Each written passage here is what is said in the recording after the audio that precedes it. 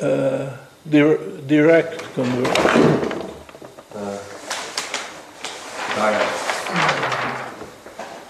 So you see, this is very important because the interest has to be positive, because if there is not, then simply the capitalists say, forget it. I'm going to fall back, use the atavistic conversion.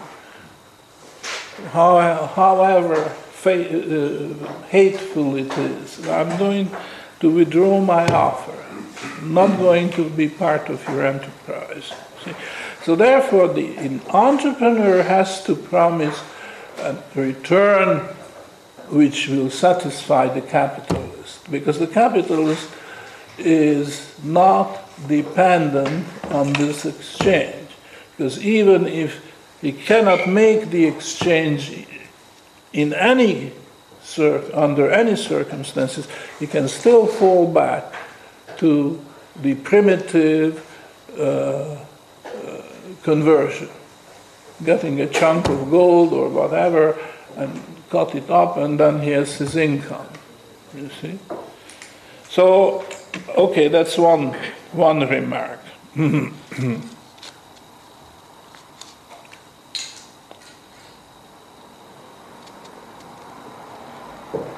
Now, the entrepreneur converts the wealth into capital goods and then puts it to work and derives an income from it, but he has to pay the manager.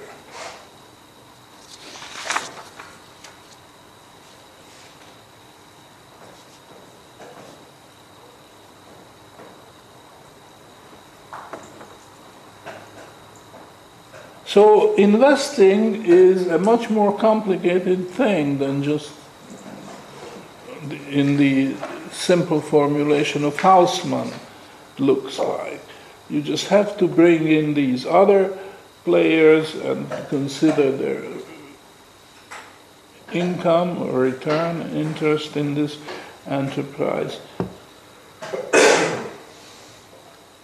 The managerial compensation cannot be reduced to zero either, because nobody would come to you unless he's a slave of yours and do the work, responsible work, and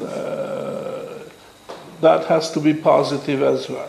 So only the third compensation, which is the profits, which accrues to the entrepreneur.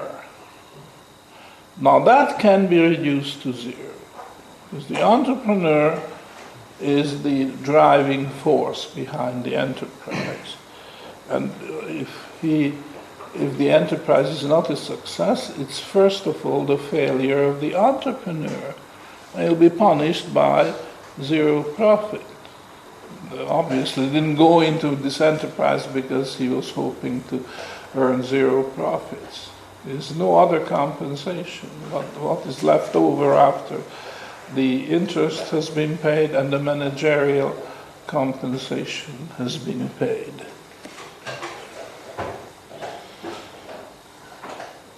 Now,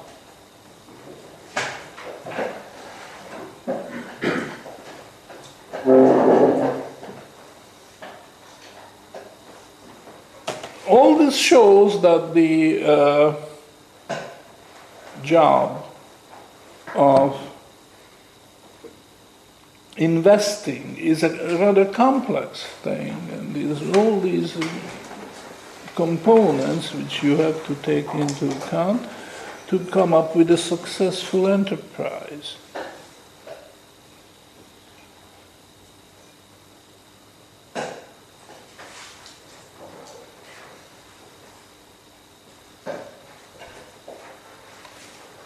And therefore this term of investing has really no use for us, because it glosses over these details, which, however, are very, very important. Now I have to make a correction here, so I would like all of you to look at these pages. Unfortunately, they are not numbered. But they, okay, if you find the paradox of interest that starts on one page, goes on a following page, and the third after that. There is the paragraph starting, even if the owner of wealth is prepared to take the role of the entrepreneur upon himself, or the role of the manager upon himself, or even both roles upon himself, we still have to assume that there is an underlying exchange of wealth and income. And this may come as a surprise to you. And this is what I am trying to explain here. Suppose, for the sake of argument, that a capitalist is acting as his own manager and also as his own entrepreneur. Let's just assume. Certainly there are lots and lots of cases. Small businesses, majority of small businesses all operate that way. The three roles coincide in one person. It's the capitalist, the entrepreneur, and the manager, all in one person. Suppose that this is the case. He still has to break down his operation into that of three departments. It's one operation, whatever it is, think of something simple like selling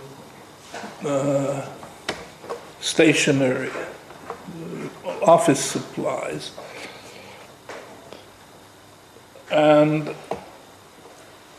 he still has to, and he's the combined capitalist, owner, and manager. He still has to break down his operation into three departments. Now, this is number one, number two, number three, and number one is not readable. I explained the reason for that. This has been put through the scanner because I had a hard copy of the first edition of this, but no digital copy.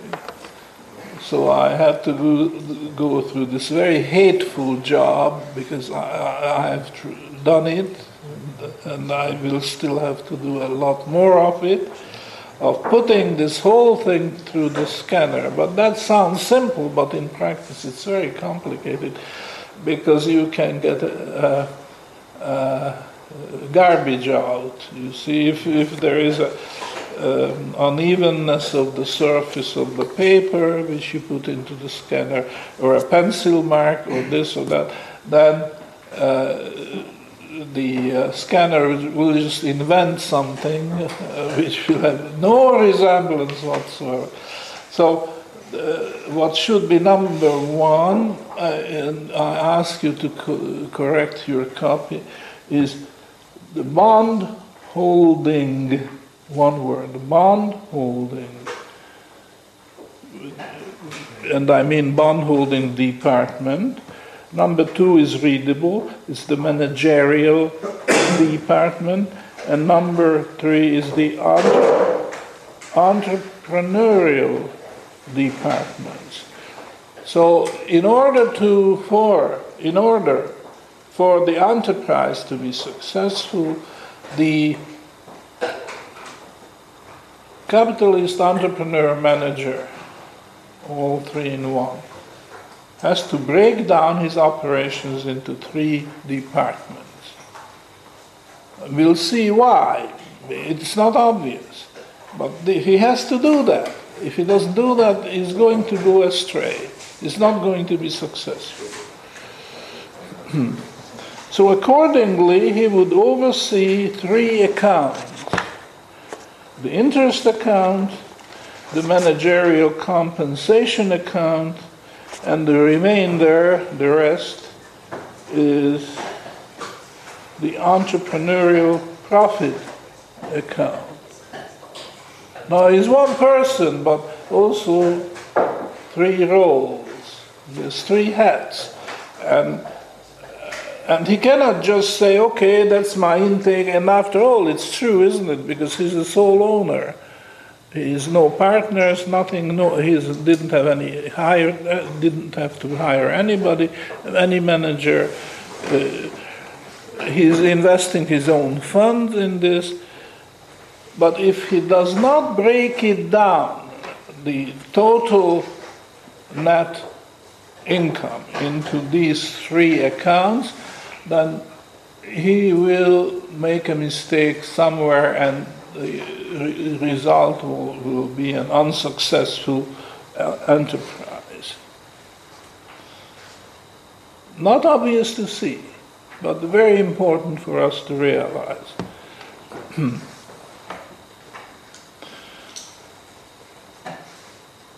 Now, why? Why is this important? Since he is the owner, and this account is his, this and this. There's three pockets. So why does it matter whether he puts his pocket knife into this pocket or that pocket? They're very important. It is important. We just have to realize why. Okay, here's the answer. If he wants to have sound financial controls, he must not blend the three accounts into one, and he must assume that an exchange of wealth and income has taken place. So one pocket, the other pocket, this had the wealth, just the other had the income, and he switched. It looks foolish, isn't it, that you are asking such questions when the pair of trousers belongs to the same person. Why would it matter whether he has these two things in two different pockets? We'll see in a moment why it is.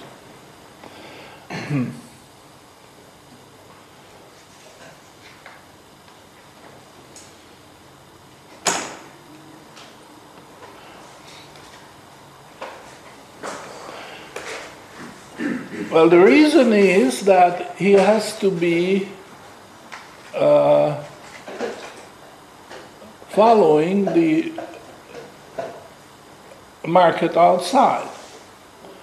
It's true that his one pocket borrows from the other, and the other pays interest for the borrowing, but if he does not follow the interest rate which prevails out there in the economy, then sure is going to go wrong, because you can go through these cases. I'm a bit short. What time did we start? About an hour ago. Yes. Okay, so I have a few more minutes. And then questions. And then coffee break, and after that discussion period, right? Am I right? Well, not actually. We've already had coffee break. We've already had coffee break. We'll just go straight to discussion. You know coffee break? No, we already had coffee break. Okay, so we have, okay, but I still take, say, 5 minutes to wind it up, and then coffee break, and then question period. So here it is. If he does not follow the prevailing interest rate, which prevails outside in the economy, then he may be overpaying interest or underpaying it. And you have to go through these cases separately. Well, how is he hurting himself? It's just exchanging the contents of one pocket with the other, but it is not immaterial, because if he misses the target, then it will punish his enterprise. So I'm skipping that detail. Okay, but he has to have this exchange of wealth and income, even though both belongs to him, both the wealth and the income belongs to him, but the exchange rate is important, and that is why he has to break down his operation into three departments. Okay, that's one thing. Now, managerial compensation. Why does it matter that he overpays him or underpays?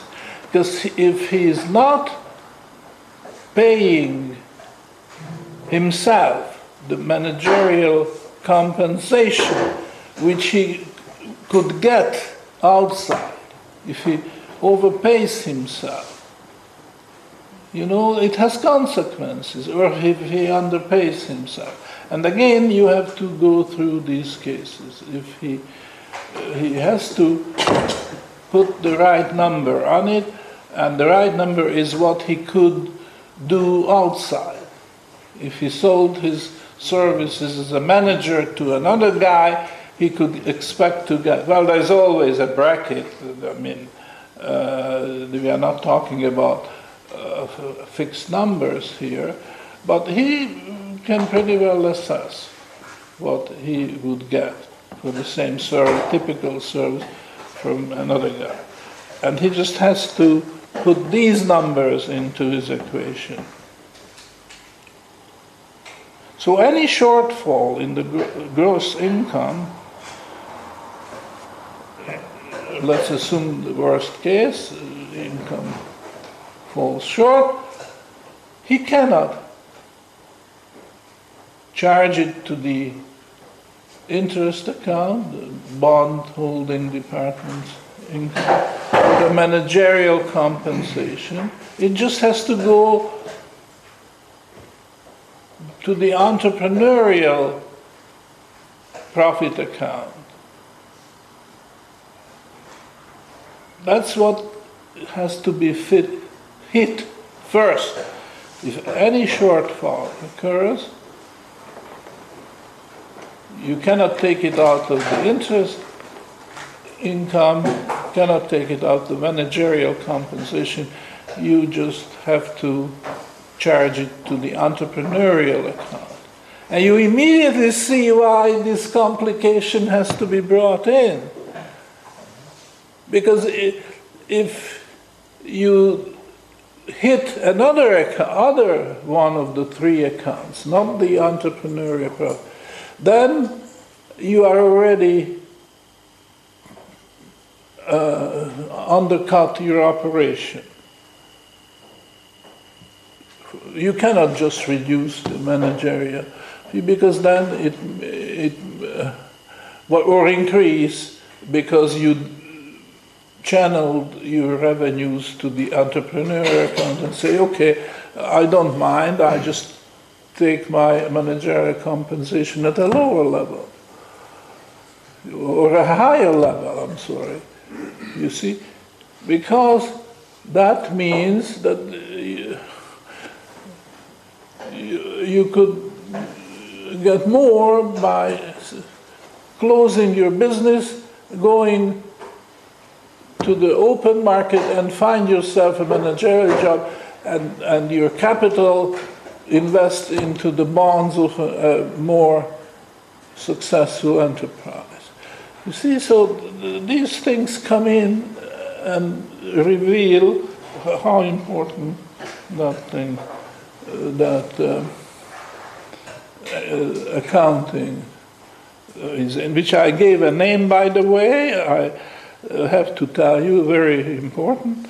I call it triple entry revenue accounting. And this is not by accident, because I wanted to have a reference to the very famous principle of double entry bookkeeping, which goes way back to, what, 800 years, the 13th century. Luca Pacioli, another mathematician who wrote a textbook on mathematics, and one chapter, chapter 11 in this textbook, is about accounting, but just as a little example on arithmetic, calculation, you see. And it changed our whole society when they introduced the double entry bookkeeping principle generally. It spread very quickly in Europe. In other parts of the world, it came much more slowly. Especially, I'm talking about the Chinese and Oriental. They didn't realize that. And because of that, they fell back. Believe it or not, in the 15th century, the Chinese civilization is much more advanced than the contemporary in Europe. The Chinese had tremendous infrastructure in comparison with the miserable way in London. They just threw the garbage out of the window to the street. That's a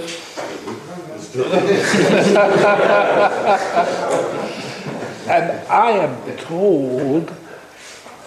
told that the recent burning in London, opposite to another interpretation which explains it in terms of infight between groups, Gangs. gangs. That's not quite the whole story, because the story is that in all those districts where the burning took place, 10 apartments had to share one toilet. That's what I heard. Maybe true, but I'm not going to check it out. Now, in the same way, I'm going to announce the triple entry revenue accounting principle. But time is up, so I will have to do it the day after tomorrow, or maybe during the question-answer period. So let's have the coffee break. Okay. Thank you.